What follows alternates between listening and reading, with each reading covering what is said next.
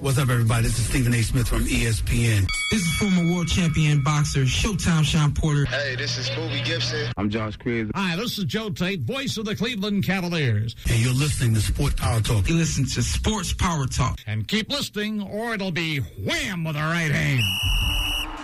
Ladies and gentlemen, live from the University of Akron, WZIP Sports presents the best sports talk show this side of Lake Erie. No question, with all due respect.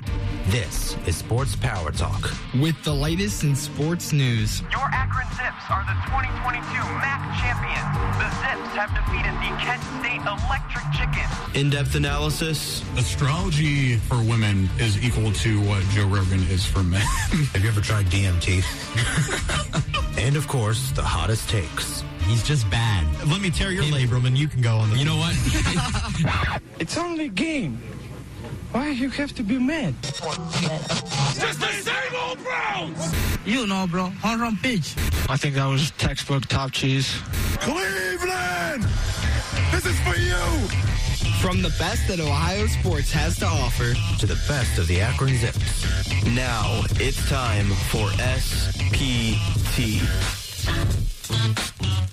We are live from the University of Akron. Ladies and gentlemen, this is the best sports talk show this side of Lake Erie. This is the June 19th edition of Sports Power Talk. It's also Father's Day. So happy Father's Day to all the great dads out there. My name is Jacob Morin, your favorite Baker Mayfield supporter and the man behind the desk hosting today's show. Joining me today are my analysts. First, he is joining us for the second time in a row. It's a bracketologist and overall basketball guru here at WZIP Sports. It's Jeff Longville. Hello, everyone. Happy Father's Day, everybody. Yeah, happy Father's Day. And second, he is the no good, very bad, terrible, emotional, illogical take, heat culture supporter, or whatever that means. It's my rival, Logan Congrove. Heat culture. Way to mention it. Yeah, proud of you. And then I said whatever that means because there's no substance to it at all. But that's okay, Logan. Lots of that's substance. Okay. Anything can happen when Logan and I are on the show together. So it's going to be a great show. Now that you know who we are, let's break down what we have in store for you all today. At 12:30, we will break down the Cleveland Guardians past week, look at the AL Central standings, and have our Player of the Week segment with some reverse power rankings in the MLB. So that should be fun. In an hour, we will talk about the latest within the NFL, including some news on two Cleveland quarterbacks. Of course, I'm talking about the former number one overall pick, Baker Mayfield, and the man the Browns gave the highest guaranteed contract to in Deshaun Watson. But let's kick it off with the most important sport of the week, a sport that crowned a new undisputed champion of the National Basketball Association. Yes, I'm talking about the Golden State Warriors. We're going to kick it off by talking about the finals before we head to our first break, only to resume the show with more NBA conversations revolving around the offseason and draft. So don't go anywhere. As I mentioned, let's get started with the NBA Finals by recapping Game 5, where the Warriors would win 104-94 to take a 3-2 series lead. Gentlemen, what do you have for me on Game 5?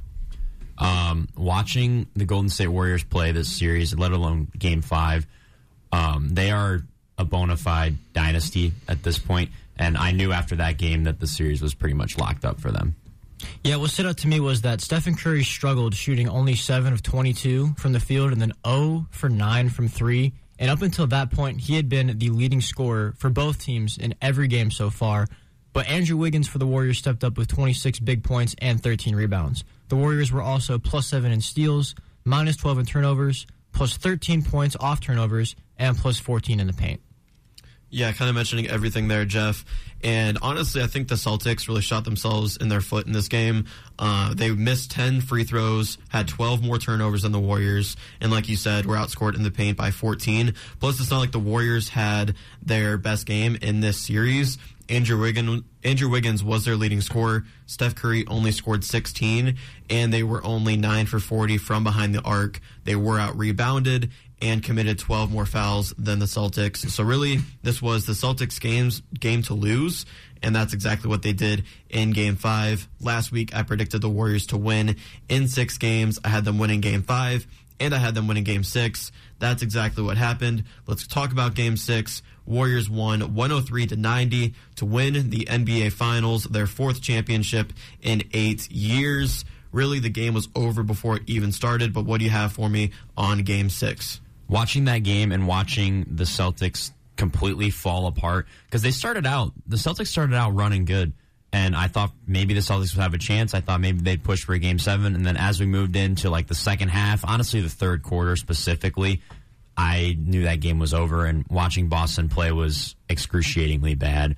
and it just proved that I personally don't think they were ready to be in the moment like that, and it proves that Golden State is always ready to be in the moment like that. Yeah, for me, I was expecting Boston to win Game 6 and take it to 7, but like Logan said, as the game went on, the Warriors started to pull away. Steph Curry got back to form with 34 points, 7 rebounds, and 7 assists, and he also hit 6 threes after going 0 for 9 in the previous game. Boston had 22 turnovers, which allowed Golden State to score 27 points off of them, and then Golden State was also plus 24 from 3.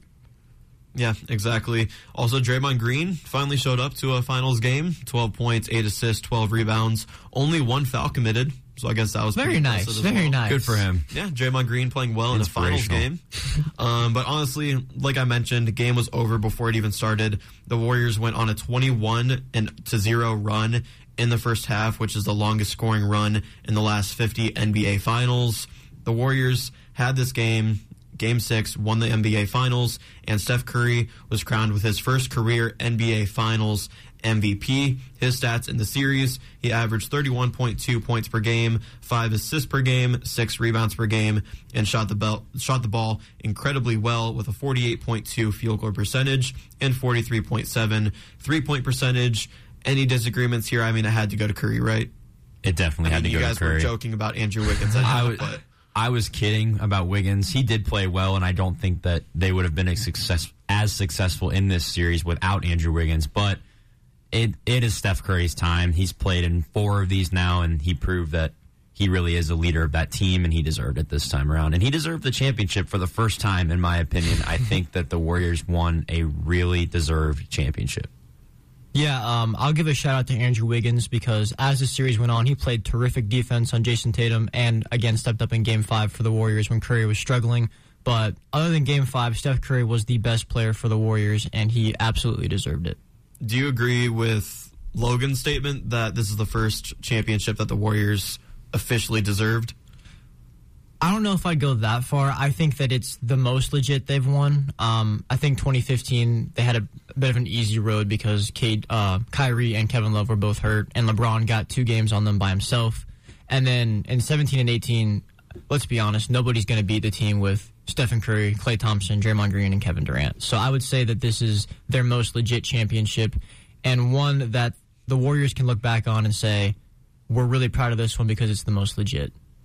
Yeah, I agree with you guys to an extent. I just don't like the stigma of like players not deserving championships because of who they're surrounded by, and regardless of what player and what championship they've won, they've always had a supporting cast, whether that be LeBron with Kyrie and Kevin Love, or LeBron with Anthony Davis, or with the Heat and their 3 players that they had. So for me, I understand it. This might be their most legit one, but I don't think that the 3 others they've won in these past 8 years were illegitimate. So, and also a lot of the times, like when you have an easier road, like you can't really control that. You can't control if somebody gets hurt or if a lower seed beats a higher seed in the playoffs. You know what I'm saying? Yeah, that's true. I think if they play the Bucks here with like a healthy Chris Middleton, it might be more of a competitive series. Not that this series wasn't competitive, but I think we all went into it knowing almost what to expect, and I was kind of surprised that the Celtics came out and played the way they did, taking that 2-1 series lead, but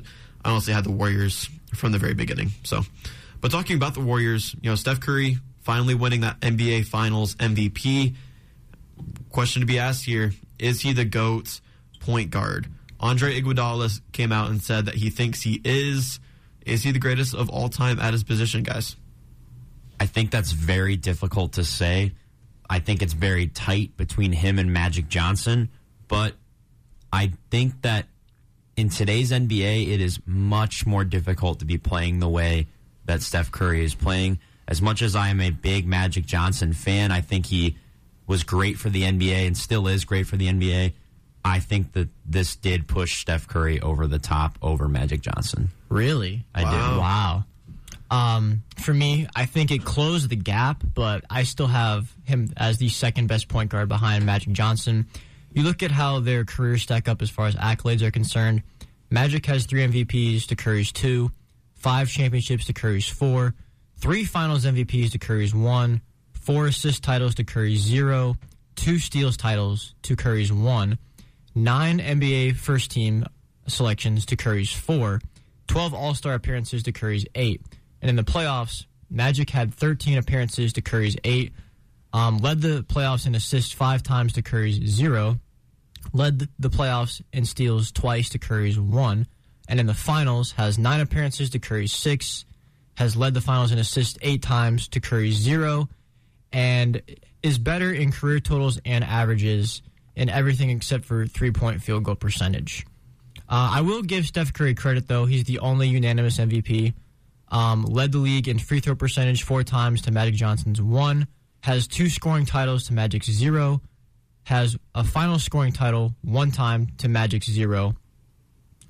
3-point field goal, 3-point field goals made in the playoffs 7-0, and then led the playoffs in 3-point field goals made 4-1. So sorry, my bad.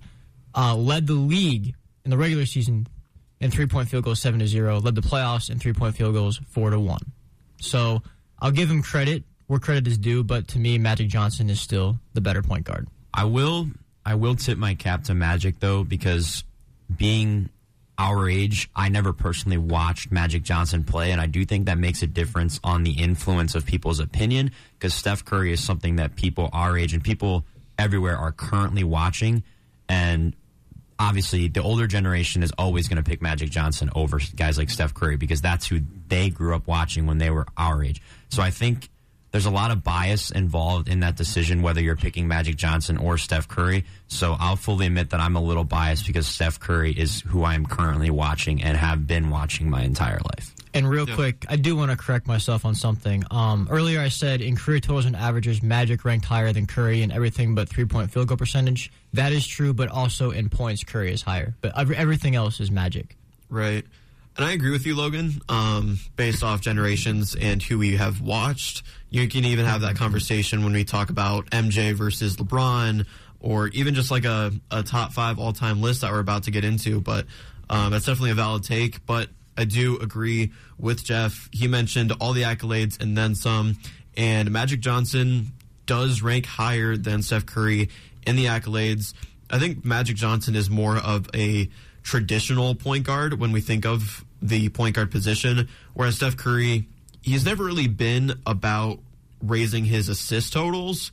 He's more of a shooter, a dynamic shooter that can really take over the game whenever he wants to. Right. So I also agree. Steph Curry in second place in the GOAT point guard conversation. I still have Magic Johnson at number 1, but it also came out this week that another player thinks that Steph Curry is top 5 all time. That player is Ja Morant. So I'll ask you guys, Steph Curry might not be the GOAT point guard in our opinions, Jeff, but he is to you, Logan. Where does he rank all time? Is he in the top 5?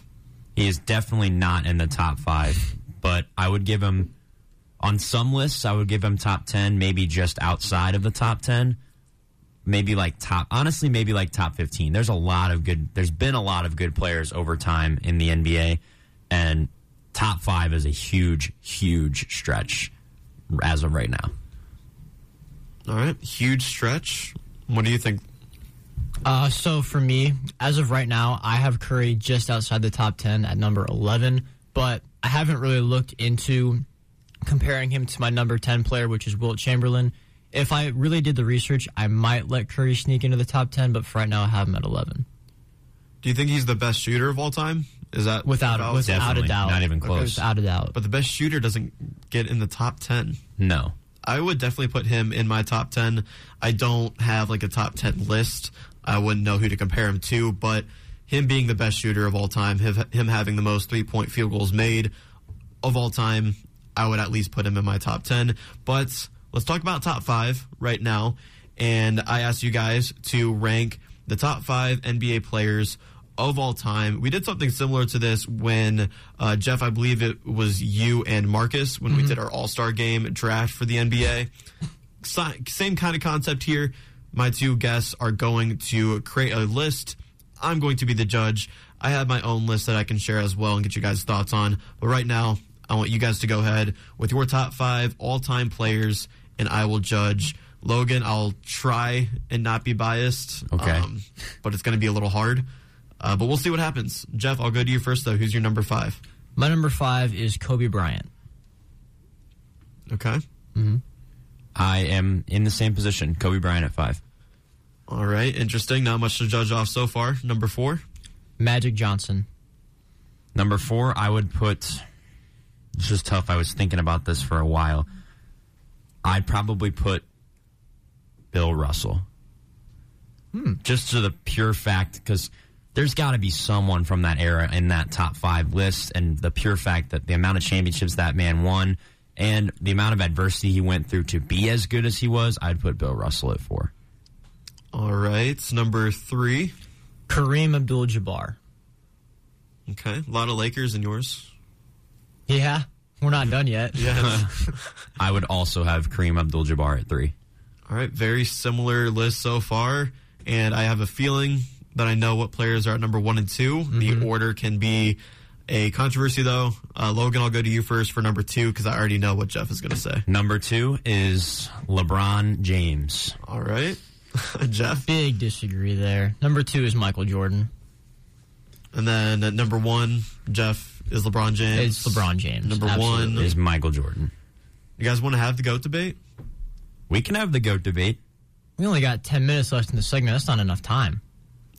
There's so much. I can make some arguments. There's so much information that goes into the GOAT debate, but we could have it. Right.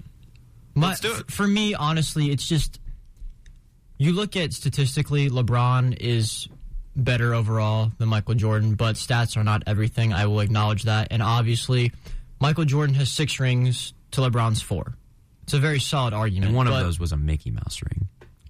If anybody else but LeBron would have won that, nobody would be making that argument. People just love to hate on LeBron. I'm a Heat fan, and I was calling that a Mickey Mouse ring when they were playing in those finals. But So was it a Mickey Mouse finals appearance? Yeah. How can 100%. How can that appearance and that win be taken like not as seriously as the other ones when everybody playing, all the teams playing in that environment had the exact same?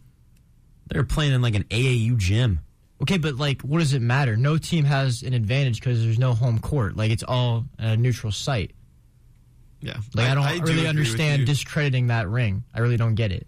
Yeah, I agree with you, Jeff. Just because it wasn't your standard traditional NBA season doesn't mean that it didn't propose its challenges along the way. And if anything, it was a more challenging season because COVID-19 shut everything down, then they had to repair it all back. Right. So. And if anything, the team that benefited the most from it being all neutral sites was the Miami Heat, because they were not going to have home court advantage in any playoff series they played that year because they were the 5 seed. So, I just don't really see your point there. I don't know. I just think it was not that challenging, in my opinion. But really, the biggest thing for me when I say that LeBron is better than Michael Jordan is because LeBron has been able to accomplish more with less. Like, Michael Jordan struggled to have success in the playoffs until Scottie Pippen and Phil Jackson showed up. And LeBron carried the 07 Cavs to the finals.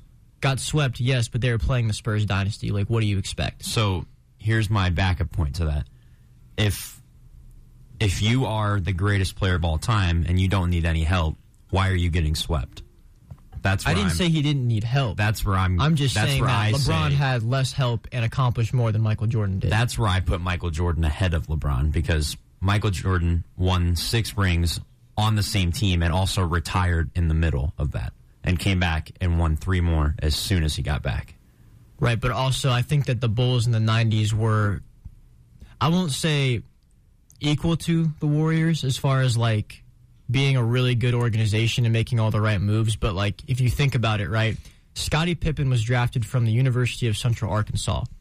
He's the only player to come out of that university, and this is in the 80s when scouting wasn't as easy because technology wasn't as developed. And then They go get Tony Kukoc, who was overseas. Again, scouting wasn't as easy. Technology wasn't as developed. They signed, Dennis Rodman to keep them afloat. Like, LeBron's never been able to be a part of an organization that was as well-rounded as the Chicago Bulls in the 90s. I'm saying this as a basketball fan, not even as a Heat fan, so I think the Miami Heat are one of the most organized I will say front offices that was the best organization he played for, but I don't think they come close to the Bulls in the 90s, though. So you don't think pulling guys like D-Wade, Chris Bosh, pulling all those guys together is equivalent to Dennis Rodman and Scottie Pippen? Well, it was good, yeah, but I don't think it was as equal because the Bulls were also able to give Jordan role players as well, and Phil Jackson is a better coach than Eric Spoelstra. 100%. If I may butt in here, talking about the Bulls in the 90s, people are making that comparison to the Warriors dynasty, and people are still even saying that the Bulls were better than the Warriors dynasty. So making the comparison with the Bulls and the Miami Heat, I don't think has much ground to it. Like you were saying, Jeff. All right, well, we'll cut the GOAT debate short right there.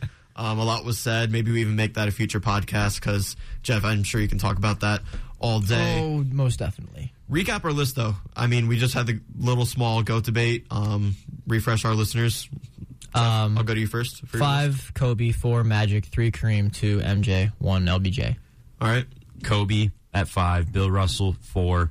What did I say at 3? I totally just lost it. Was it Kareem? Yeah, Kareem at 3, LeBron at 2, Jordan at 1. So my list is LeBron James, number 1, Michael Jordan. Love to see it. Michael Jordan, number 2, Kareem, number 3, Bill Russell, number 4, and then Magic Johnson, number 5. Wow, we were only one off. You don't have Kobe in your top 5? Kobe would probably be number 6. That's where I think I have That's Kobe. fair. I think Magic and Kobe are interchangeable there. Right. So if I am judging Logan, it pains me, but I would have to give it to you. I think wow. Was not expecting that. Sheesh. I unfortunately think your top 5 is a little bit better, even though I disagree with. I'm gonna reach across the table and shake your hand, sir. We're not there yet. Jake shakes Logan's hand and puts Purell on immediately. The day we do that, we need to take a picture or something, and yeah, I don't know if it'll ever happen. We'll see. Maybe one day, unless you come around to Baker Mayfield. No. Yeah, no, never gonna happen. Which I will. I was listening last week. I will follow up to Pat Weber's comment. I did receive my paycheck today, so I will be going home and following through on my end of the bet with Jeff and Kyle, unfortunately. But I am a man of my word. I will buy the Baker Mayfield Texas Tech jersey. It's not even ordered yet? No, I didn't get paid till today. I was broke when I made that bet. Of course you were. Making smart college student decisions. Oh, yeah. Go Zips. Well, that was our little top 5 NBA players of all time. Logan, I did give it to you, but my list is probably the best out there. Come on. I do like you got, I don't know. For me, Bill Russell's top 10, but I can't put him in the top 5 because Bill Russell played in an era where there's no salary cap, and the Celtics just had the most OP team out of any team in that era. So, 11 rings is cool and all, but I can't put him in my top 5. Yeah, that's fair. I think that's the only player that I would really debate in my list. Obviously, Kobe has a place in the top 6, wherever you put him. Mm-hmm. But he just didn't crack my top 5. Let's get back to the Warriors, though, and let's just talk about how we feel about the Warriors before we head into break. Do we still hate them from the Cavs rivalry and just the dynasty they've built over the years? Or do we have more respect for them, if anything, today, a couple days after their 4th title in 8 years? I will say that I do have more respect for them after this championship, but they're still my least favorite NBA team, and a lot of that has to do with the fact that we played them 4 times in the finals, and they beat us 3 times. And I don't like to see the same teams win every single year, unless, of course, it's my team, obviously. But, yeah, I would say that I still hold a lot of disdain towards them. I also would agree. I respect the team a little bit more. They are still 100% my most disliked team. But I respect specifically Steph Curry more. However, the one man on that team that you couldn't pay me to respect is Draymond Green. I can't stand him. I can't stand seeing him win. And I can't stand seeing him speak. It drives me nuts.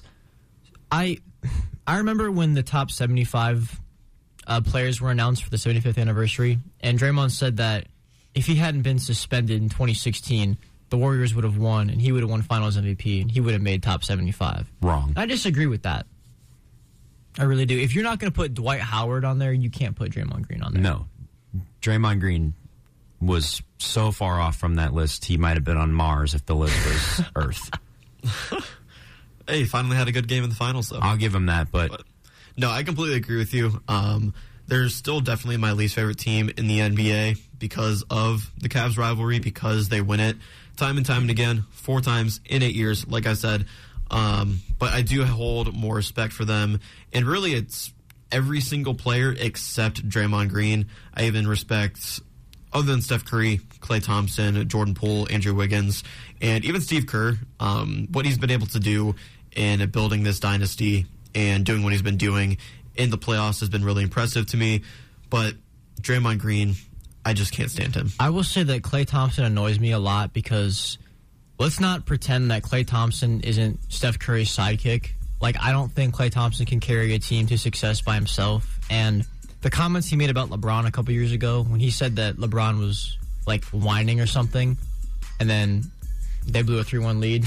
And then he said that Boston fans were real classy, but, like, with a lot of sarcasm. Like, his own fan base isn't the exact same, if not worse. Yeah, he's definitely flawed, especially during his, like, post-game comments. But I do hold respect for him as a player, even though this finals he wasn't really that guy. Right. I don't think, but I did not see Game 6 Klay. I saw Game 6 Curry. Yeah, Game 6 Curry definitely showed up. Game 6 Warriors dynasty really showed up. The whole team was amazing during Game 6, and the Warriors are the NBA champions. We're going to head to break, though. When we come back, we're going to talk about the other team who participated in the NBA Finals. Of course, talk about the Celtics. You guys have some words to say about Jayson Tatum, so we'll get into that as well. Yes, we do. And also talk about last week's Around the Roo with some other NBA news. Talk about the draft, talk about the offseason, all that and more when we come back on SPT.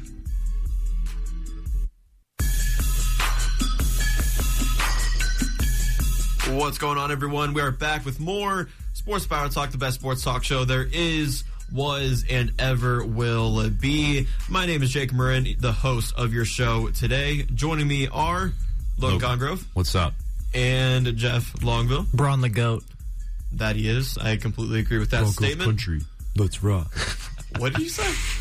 Making fun of Jeff, that video. I love Broncos Wilson. Country, bro. I'm saying Broncos Russell Wilson, Country. he's awkward sometimes, but my quarterback is better than your quarterback. That's all I have to say. Well, we don't even have one right now. We'll Exactly. get to that. Exactly. Yeah, we'll get to that in about half an hour. In our third segment, we'll talk about the Browns and Deshaun Watson. But let's talk about the Celtics, because I know you guys have a lot to say about Jayson Tatum. Is he that guy? Is he baby Kobe, as Marcus Anderson famously said on these airwaves? What do you guys think about Jayson Tatum? Marcus Anderson, Alex Henry, what are you thinking now about Jayson Tatum, huh? Jayson Tatum turned into Chris Humphries in that series. Sheesh. Garbage. No, he is not that guy, and no, he is not baby Kobe. No.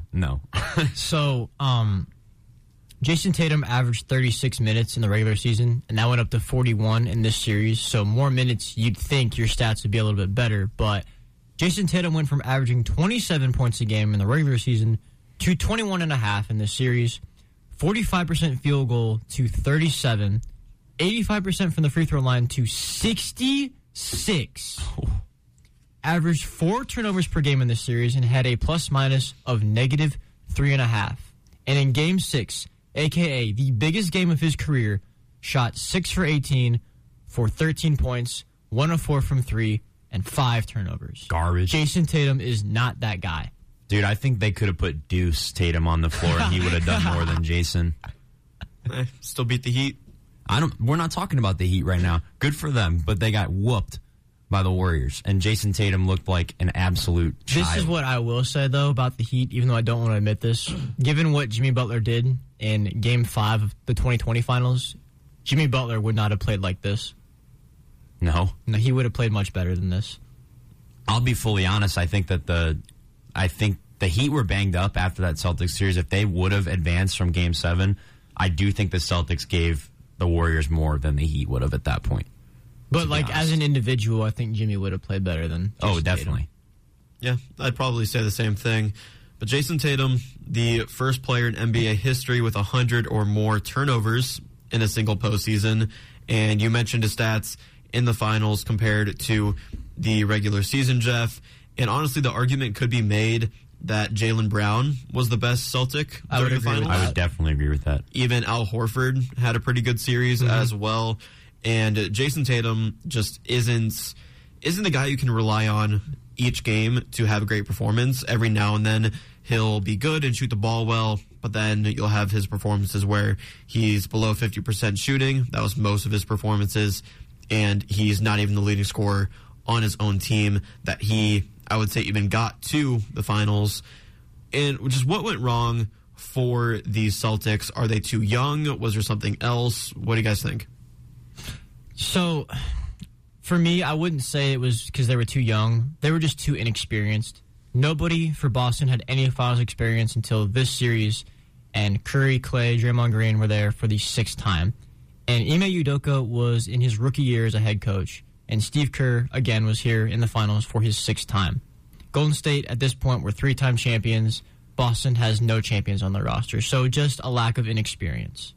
I definitely would agree. It's not a matter of being too young. It's a matter of inexperience. And when your best player shoots 6 for 18, that doesn't really set a winning tone on the floor, and it hurt them because everybody they look to, like Jake alluded to, obviously Jaylen Brown is very good, Marcus Smart is very good, Al Horford is very good, but everybody looks to Jayson Tatum as the leader, and Jayson Tatum is supposed to be the guy setting the tone, and Jayson Tatum sure set the tone, and it was, we're terrible, and they got ran off the court. And I'll say this, even though Logan and I are over here roasting Jayson Tatum, I want to give the Celtics a lot of credit because in like my preseason analysis for the NBA, I didn't even have the Celtics as a legit playoff team. I thought maybe they'd be a play-in team or at the best an 8 seed. And here they are in the NBA Finals with a rookie head coach. So props to the Celtics for accomplishing that. Yeah, props to the Celtics, but I do think they're a little too young, and being too young and being inexperienced, definitely there's something to both of them here. But I don't think they have the players that can go out and have a dominant night in a high-pressure situation. Their best player in Jayson Tatum didn't play well. He shot terribly when games were on the line, especially in the fourth quarter. His fourth-quarter field goal percentage was terrible in the finals. And this team, they have a nice balance between Brown, Tatum, and Smart, like you said, Logan, but I doubt each one of their abilities to completely take a game over like some Warrior players can. If you talk about the Warriors, Game 6 Clay is definitely a thing. It wasn't in the finals, but Clay can take over a game. Steph Curry, we've seen it time and time again. And Jordan Poole and Andrew Wiggins, they might not be able to take over a game, but they're guys there that can definitely contribute on the offensive side of the floor. Talking about the Celtics, though, what's their future look like in terms of being contenders in the Eastern Conference? Jeff, you said you had them 8th or even a play-in team before the season started. Looking towards next season, where do you have the Celtics? They can definitely build on this unexpected success from this year because not just me, but I don't think a lot of people had the Celtics, being as good as they were, let alone going to the finals. So they can really build on this. And I like Brad Stevens in the role of GM. He brought back Al Horford. He added Derek White midseason. I think that they'll still finish as a top seed in the East, and I would say that they're still a contender for sure.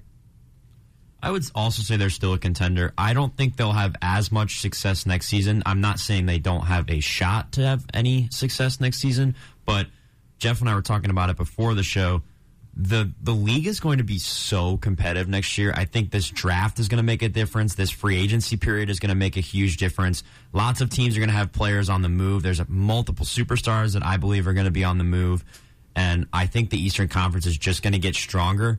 And teams like the Nets are not playing that bad again next season. There's no chance because they'll have Kyrie the entirety of the season. Although, hot take, he is one of my players I think could potentially be on the move. But I think they definitely can still have success, but I think it'll be less likely. Yeah, not much to add to what you guys said. Personally, I have the Celtics finishing third or maybe fourth, maybe fifth in the Eastern Conference. By like the last position they would be 5, but I have them third or fourth in the East. Not really regressing too much. I do think they can build off of their run this season. A second-year head coach is going to be better, and more chemistry and more experience from this NBA Finals is probably going to do a lot of good rather than bad heading into next season. But let's talk about next season, though, as the Grizzlies extended who was your coach of the year, Jeff, Taylor Jenkins, to a multi-year contract. Last season's 56-26 record was tied for the best in Grizzlies history. He has made the postseason both years since he took over in 2019. What do you guys make of this multi-year contract extension of one of the best coaches in the NBA? I love the move. Ever since he's been there, he's built a great culture, and they've improved every year. Last year, like you said, they finished with the second best record in the NBA, and they stayed afloat without their best player in Ja Morant. I have them finishing as a higher seed in the West next year. I don't know about second in the West because I think that the West is going to be very competitive next year, but they're going to be a playoff team for sure. Props to him. Definitely deserves the extension. Building a team like the Grizzlies have right now, keeping up with the development of Ja Morant, having guys like Dylan Brooks come out and play well. I definitely think that the Grizzlies have a high future. I could see them being maybe a 3 or 4 seed in the West. So I think that the Suns are going to regress next year. And like you said, Jeff, even without Ja Morant, they were still a dangerous team in the regular season under Taylor Jenkins. So with Jaren Jackson Jr., with Desmond Bane, and Ja Morant, I think there's a possibility that this team finishes first in the West next season. In a very competitive conference, I think it could happen. I'm not saying it will, but I think I could see a path to the Grizzlies getting the first seed in the Western Conference next season. Talking about the Suns, though, I do think they're going to regress, and they're actually considering moving off from DeAndre Ayton. The Suns are reportedly going to have serious sign and trade talks about Ayton this offseason. What do you guys make of this news, and do you think the Suns are heading in the right direction here? So DeAndre Ayton is wanted by a ton of teams, so the Suns could really get something good back for him. He is a restricted free agent, so they can control whether or not they keep him or not. Sign and trade is definitely a big possibility because that way they can better control their salary cap. But he also is the third best player on the team, so is it worth giving him a max contract, which is what he wants? And I don't know if I would be willing to give a max contract to my third best player who at times didn't play like it. So I could definitely see them moving on from Ayton, given all the possibilities that they have with this transaction. Well, do you think he's deserving of that max contract if he does go to another team and he is that maybe 1 or 2 guy? I would have to see him play for a year first in a bigger role, see if he plays like a max contract player all the time, and then I would decide what to do with him. I would also agree. I don't think right now he's deserving of that contract. I do think the Suns are going to have to do something because that collapse was embarrassing by them in the playoffs. And DeAndre Ayton didn't even look like he was on the floor. So I don't know how you can give a guy a max contract after that. I don't blame the Suns for wanting to maybe look into options for him. I don't think the Suns should give him up for any small deal, though. I think that he has enough value that they could get something major in return that can keep them afloat. I think that the Suns can still be successful, but they can't rely. You cannot rely on Chris Paul as much as you used to. Chris Paul is aging. As much as he's a great player, still can play, but the playoffs prove that you really can't rely on him. And if Devin Booker is off and they put all that pressure on Chris Paul, it's not going to work for them. They're going to have to, if they move Ayton, they're going to have to find somebody who can really pick up the slack because I just don't think it can be Chris Paul this season. Yeah, I agree with you there. Another team that might look to move away from one of their star players is the Atlanta Hawks. They're considering moving John Collins via the Ringer. The Hawks are trying to acquire a lottery pick by, quote, outright trading John Collins or also including the 16th pick, end quote. What do you guys make of the Hawks looking to move John Collins? I'll be honest, this really confuses me. I don't think the Hawks need to move John Collins. I know they took a step back this year from last year when they went all the way to the East Finals, but they still have a solid roster, and they exceeded those expectations 2 years ago. So doesn't really make sense to me to move on from your second best player. And also, John Collins was hurt for a good part of the season, and the Hawks were still able to rally and make the playoffs. And they just signed him to a $125 million deal last year. So I don't know why they would sign him to all that money and then move on from him so quickly. It just doesn't make sense to me. I honestly always kind of thought John Collins was a little bit overrated anyways. So them moving him doesn't affect me that much. But I do agree with Jeff. Why pay him all that money if you were just going to try and move him? Because now, if there are other people out there like me who think he's overrated, then why would they want to pick up an $125 million contract for a guy that isn't even really that big of a difference maker? He's a great player, but I don't think he's that big of a difference maker for someone to take on an $125 million contract. And maybe that's what the Hawks are realizing. Like, oh, crap, we paid this guy $125 million and he's an average player. I actually think John Collins is a little underrated. Really? Not really overrated. I think he has the talent to be that number 2 piece behind Trae Young for the Hawks. But this isn't the first time that the Hawks have come out and said, hey, we might try and shop John Collins in the NBA. It's happened before. And I don't know what that does to his confidence and what that does to his chemistry with the team. I think if they just keep John Collins behind Trae Young, and like Jeff said, I'm kind of confused by this as well. I think you keep Trae Young. I think you keep John Collins and make something out of that and then build your team around them. I think they could have success doing that. But I've seen some articles out there saying that the Hawks can't really outright sign a star player, and they might look to trade Collins to a team like the Kings to get into the lottery to potentially draft a star player to play alongside Trae Young rather than actually going outright and trading a star player. They want to acquire that lottery pick. I could see trading John Collins to the Kings to make that happen, but we'll see exactly what the Hawks are going to do with John Collins. So, for me, the only reason I could see that they want to trade John Collins is to free up cap space, because $125 million is a lot of money, obviously. But if you're a team who is as young as the Hawks in a lot of areas, I don't know if drafting a player to be, the next second best player behind Trae Young is the right move. I would rather trade him for an established player. Yeah, I agree with you. It's just the report said they want that lottery pick. Boy, getting traded to the Kings would make me want to cry. That'd be unfortunate. Yeah, it really would be. Let's talk about the Mavericks, though. Jeff, I think one of your favorite teams or one of your favorite players on that team in Luka Doncic, having another addition to their team as they traded for Christian Wood. The Rockets sent Wood to the Mavericks for the number 26 pick, Boban Marjanovic. There you go. Did I get that right? You got it. Boban Marjanovic, Trey Burke, Sterling Brown, and Marquise Chris. What did you guys make of this trade? Who won? Any grades? What did you guys think? So this is a really good start for the Mavericks to get Luka more help. They didn't really give up any real rotation players, even though I love Boban with all my heart. But he wasn't a real rotation piece, so that's okay. And if you're a team like the Mavericks, you're not really in need of a pick. I don't think going younger makes you better necessarily. So I don't mind that. And Christian Wood averaged 18 points and 10 rebounds per game last year. And I would expect Dallas to move on from Dwight Powell at some point during this offseason. Because I think Maxi Kleber is better than Dwight Powell. It's a good start, like I said, for Dallas. But I really want somebody else who can take the pressure off of leading the offense for Luka. And Brunson and Dinwiddie were inconsistent at that last year, so I want somebody who's more consistent at that to help Luka out. I would agree. I think it's a step in the right direction with Christian Wood. And like Jeff alluded to, the Mavericks didn't really give up anybody that has any significance to their immediate rotation. Boban and Luka was cool for a while, good friends, but good friends don't last in a business like the NBA.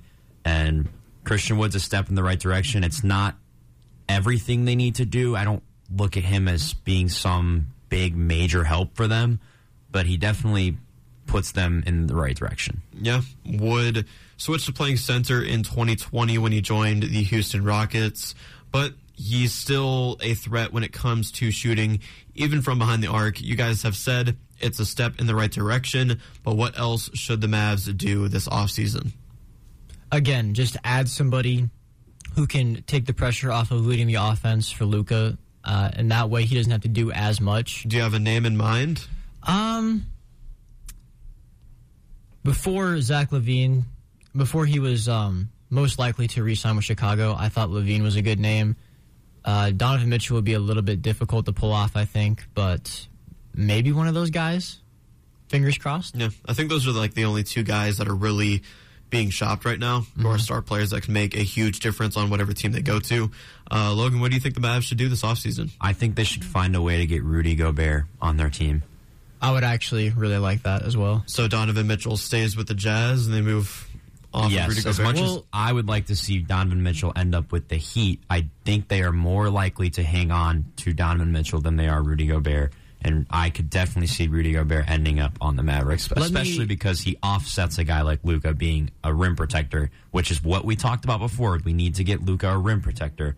And I think Rudy Gobert would be the perfect move for them. Let me retract my statement. I think that if Christian Wood hadn't ended up on the Mavericks, I'd be all in for Rudy Gobert because we do need more rim protection. But given that we would acquire another dude that plays the exact same position, I don't think it would really make a whole lot of sense. You don't think they could move Christian Wood back to his old position, maybe? I guess they could, but it doesn't really solve their main issue of getting somebody to take the pressure off of Luka offensively. Because, like, Christian Wood and Rudy Gobert are not guys that you can give the ball to and say, all right, make a play all the time. You know what I'm saying? That's valid. That's a valid point. I get it, but I do like the Rudy Gobert trade just because it adds not only rim protection, but defense. You look at what they have right now with Doncic, with Dinwiddie, with Wood. I think they should prioritize re-signing Jalen Brunson this offseason as well. Definitely. You throw Brunson into that mix as well. They're a great offensive team, but we saw how many points they gave up to the Warriors in the playoffs. They need help defensively, and I don't think Wood provides that in the center position.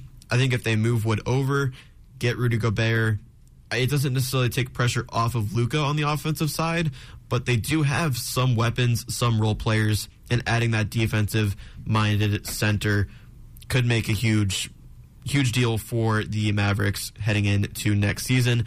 But, Jeff, I'm going to kick it to you here, because you have a very special segment here on today's show.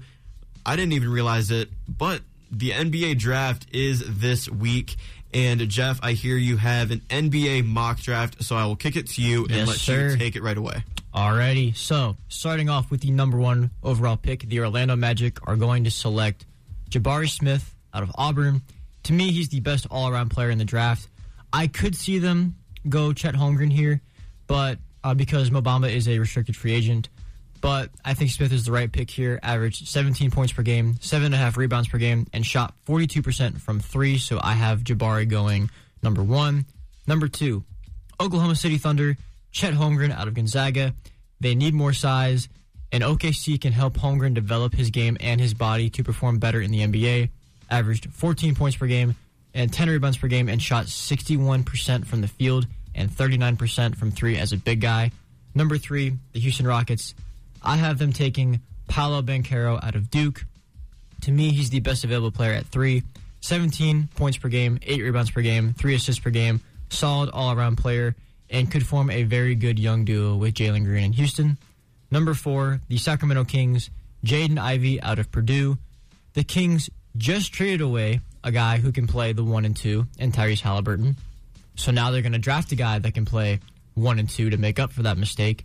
Ivy averaged 17 points per game and shot 36% from three and should fit nicely next to De'Aaron Fox. Number five, the Detroit Pistons.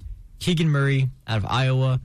Detroit has a lot of young talent, so it makes sense for them to add the best available player here. Last year, they were 28th in the NBA in points per game at under 105, and Murray is one of, if not the best all-around scorer in this draft. He averaged almost 24 points per game and shot 55% last year and 40% from three, so they take him there to help with their offensive woes. Number six, Indiana Pacers. Jeremy Sohan out of Baylor. They're going to look to add more size after losing Domantas Sabonis last season, and they're going to look to address the power forward position over the center position. And Sohan is 6'9", 230 pounds. Is a raw prospect, but his production picked up in the postseason, which shows that he's not afraid of the bright lights. Number seven, Portland Trail Blazers. Dyson Daniels out of the G League. The Blazers have a lot of holes to fill, so they're going to take the best available player here.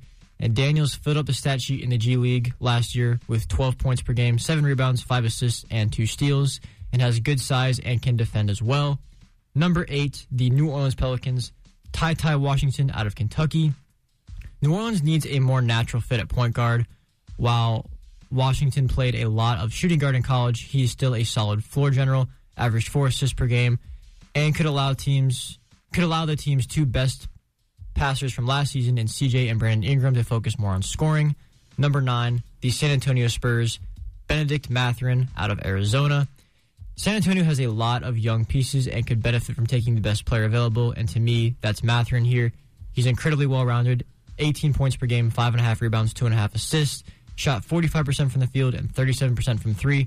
And a moment that really sticks out to me when I talk about Mathurin is at the end of the game versus TCU in the tournament, he played with so much effort and made all the right plays to get Arizona the victory, so that really made him one of my favorite players in the draft, and I think the Spurs take him at 9. Number 10, the Washington Wizards are going to take A.J. Griffin out of Duke. It makes sense for Washington to take a point guard, but this is not a very point guard heavy draft, so I think they'll take the best available player here. So they're going to go with Griffin, who only played 1 year in college but has good size and was relatively efficient. His defense does need some work, though, but I still think they take him here. And we're going to skip all the way to number 14 with our very own Cleveland Cavaliers, who I have us taking Ochai Agbaji out of Kansas. He adds wing depth, scoring, and three-point shooting, averaged 19 points per game last year and shot 41% from 3, and can defend as well. But I could also see us taking Malachi Branham out of The Ohio State University, as they're very similar prospects, and Branham has a lot more potential to develop than Ochai Agbaji because Agbaji is a 4-year player at Kansas. Branham only played 1 year in college. But with our current roster, I think it makes more sense for us to take a more NBA-ready player than a project player. But I will not be upset at all if we take Malachi at 14. And skipping all the way to number 39 for our first second-round pick, I was taking Kennedy Chandler out of Tennessee, if he's available, to give us more depth at the point guard position, which we didn't have a lot of last year.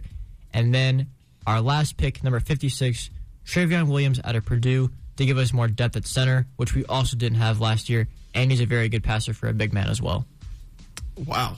Very good. What a great breakdown there from Jeff Longville, our bracketologist here and NBA guru, just basketball guru in general. Logan, do you have anything to add? I certainly don't. This draft should be entertaining, as it sounds. Honestly, you covered everything, Jeff. That was a fantastic breakdown. Much more research than I've ever done on any NBA draft in my entire lifetime. But I agree with all of your picks, and I especially agree with the analysis of Ochai Agbaji or Malachi Branham. I wouldn't be upset if we took Branham, but I do think that it makes more sense to take Ochai right now for the position that the Cavaliers are in. Right. So you would pick Ochai over Malachi? Yes. What would you do, Jeff? As much as I don't want to say that. I also would, but like if we draft Malachi over Ochai, I'm going to be more happy because of that hometown, like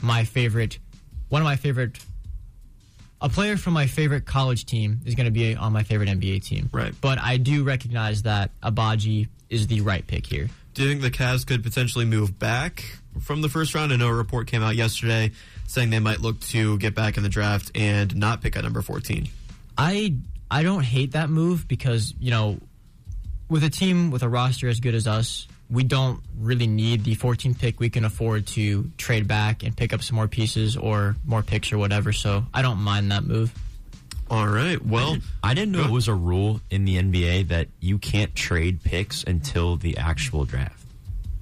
Yeah, it's a little bit annoying. I don't like that. It's also weird that the draft is a week after the NBA Finals. Yeah. A reason I didn't even recognize that heading in to today's show, so I'm happy we got a little bit of coverage from that from Jeff. When we come back from break, though, we're going to wrap up our NBA conversation by predicting one major offseason move, also talking about the Utah Jazz rebranding, give our thoughts on that. Obviously talk about next season's finals matchup as well, and then get right into the NFL, talking about Cleveland quarterbacks and other news in the National Football League.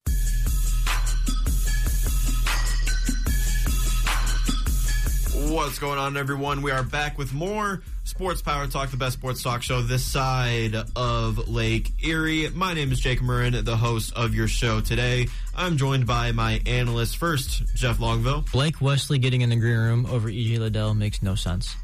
And, of course, my rival, unfortunately joining us, Logan Congrove. Heat culture, baby. Why? I just really don't understand it. But let's talk not about the Heat because they're relevant right now. They are, unfortunately. Let's predict one major offseason move. I told you guys to come up with at least one move that would happen this offseason, one that would potentially break the NBA a little bit. Logan, I'll go to you first. Donovan Mitchell gets traded to the Miami Heat. We just said we weren't talking about the Heat. Well, you're wrong. That's my offseason move. I think I can tell you exactly what I think the move will be. I think they will package Tyler Hero. I like Tyler Hero, but I would give him up at this point for a guy like Donovan Mitchell. Tyler Hero, Duncan Robinson, and maybe one or two draft picks, potentially a guy like Gabe Vincent thrown in there too. I think or Gabe Vincent or Max Strus. I like them both, but if it meant Donovan Mitchell, I would do it. Jeff, before you give your trade, what do you think of Logan's? You know, I don't hate it, but I don't know if Utah wants to trade their best player for a bunch of role players. I mean, it's a pretty big haul as far as like materials are concerned, but you're not getting anything as close to Donovan Mitchell back. Okay, what if I said that instead of like Gabe Vincent or Max Strus, what if I said still getting maybe one or two first-round picks, Tyler Hero, Duncan Robinson, and you can have Kyle Lowry? Again, I mean, that's a lot right there. It is, but I mean, you're gonna if the Jazz move on from Mike Conley, they'll replace an old point guard with an old point guard. So that's true. I don't know. All right, Jeff, what is your major offseason move? So mine also involves Donovan Mitchell, and I said it last week, but I really think it has a good chance of happening. Where Donovan Mitchell is traded to the Thunder for Lou Dort and the 12th pick. It gives OKC an established star to lead a young team, and it gives Utah a draft pick and cap space.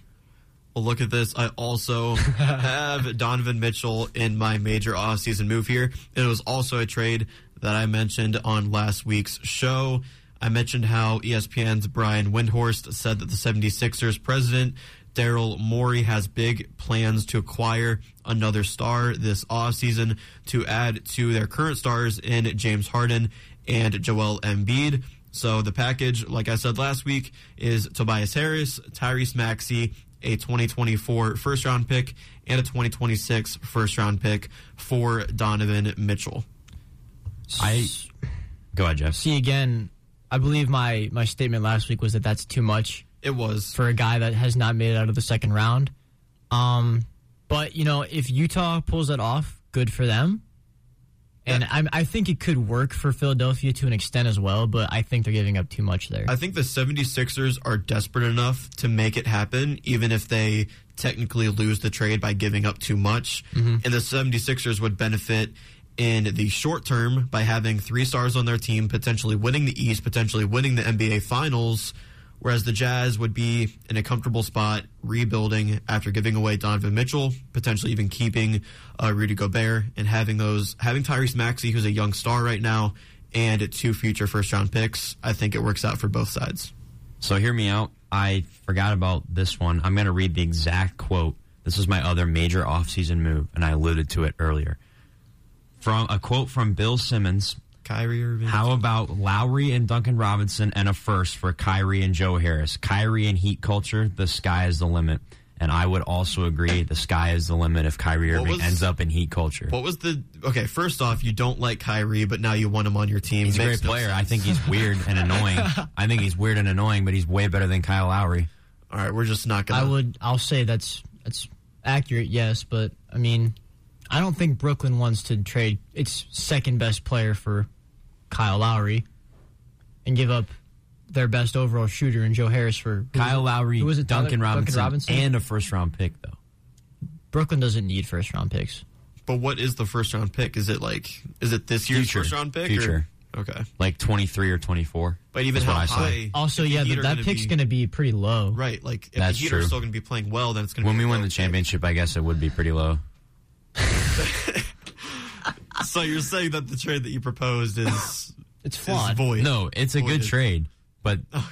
It's a great trade. The pick is just depends where it would be. Okay. I think I could see it happening, and I'd be cool with it. Well, trades aside, let's talk about Donovan Mitchell. We talked about him, but let's talk about his team, the Utah Jazz, as they just rebranded.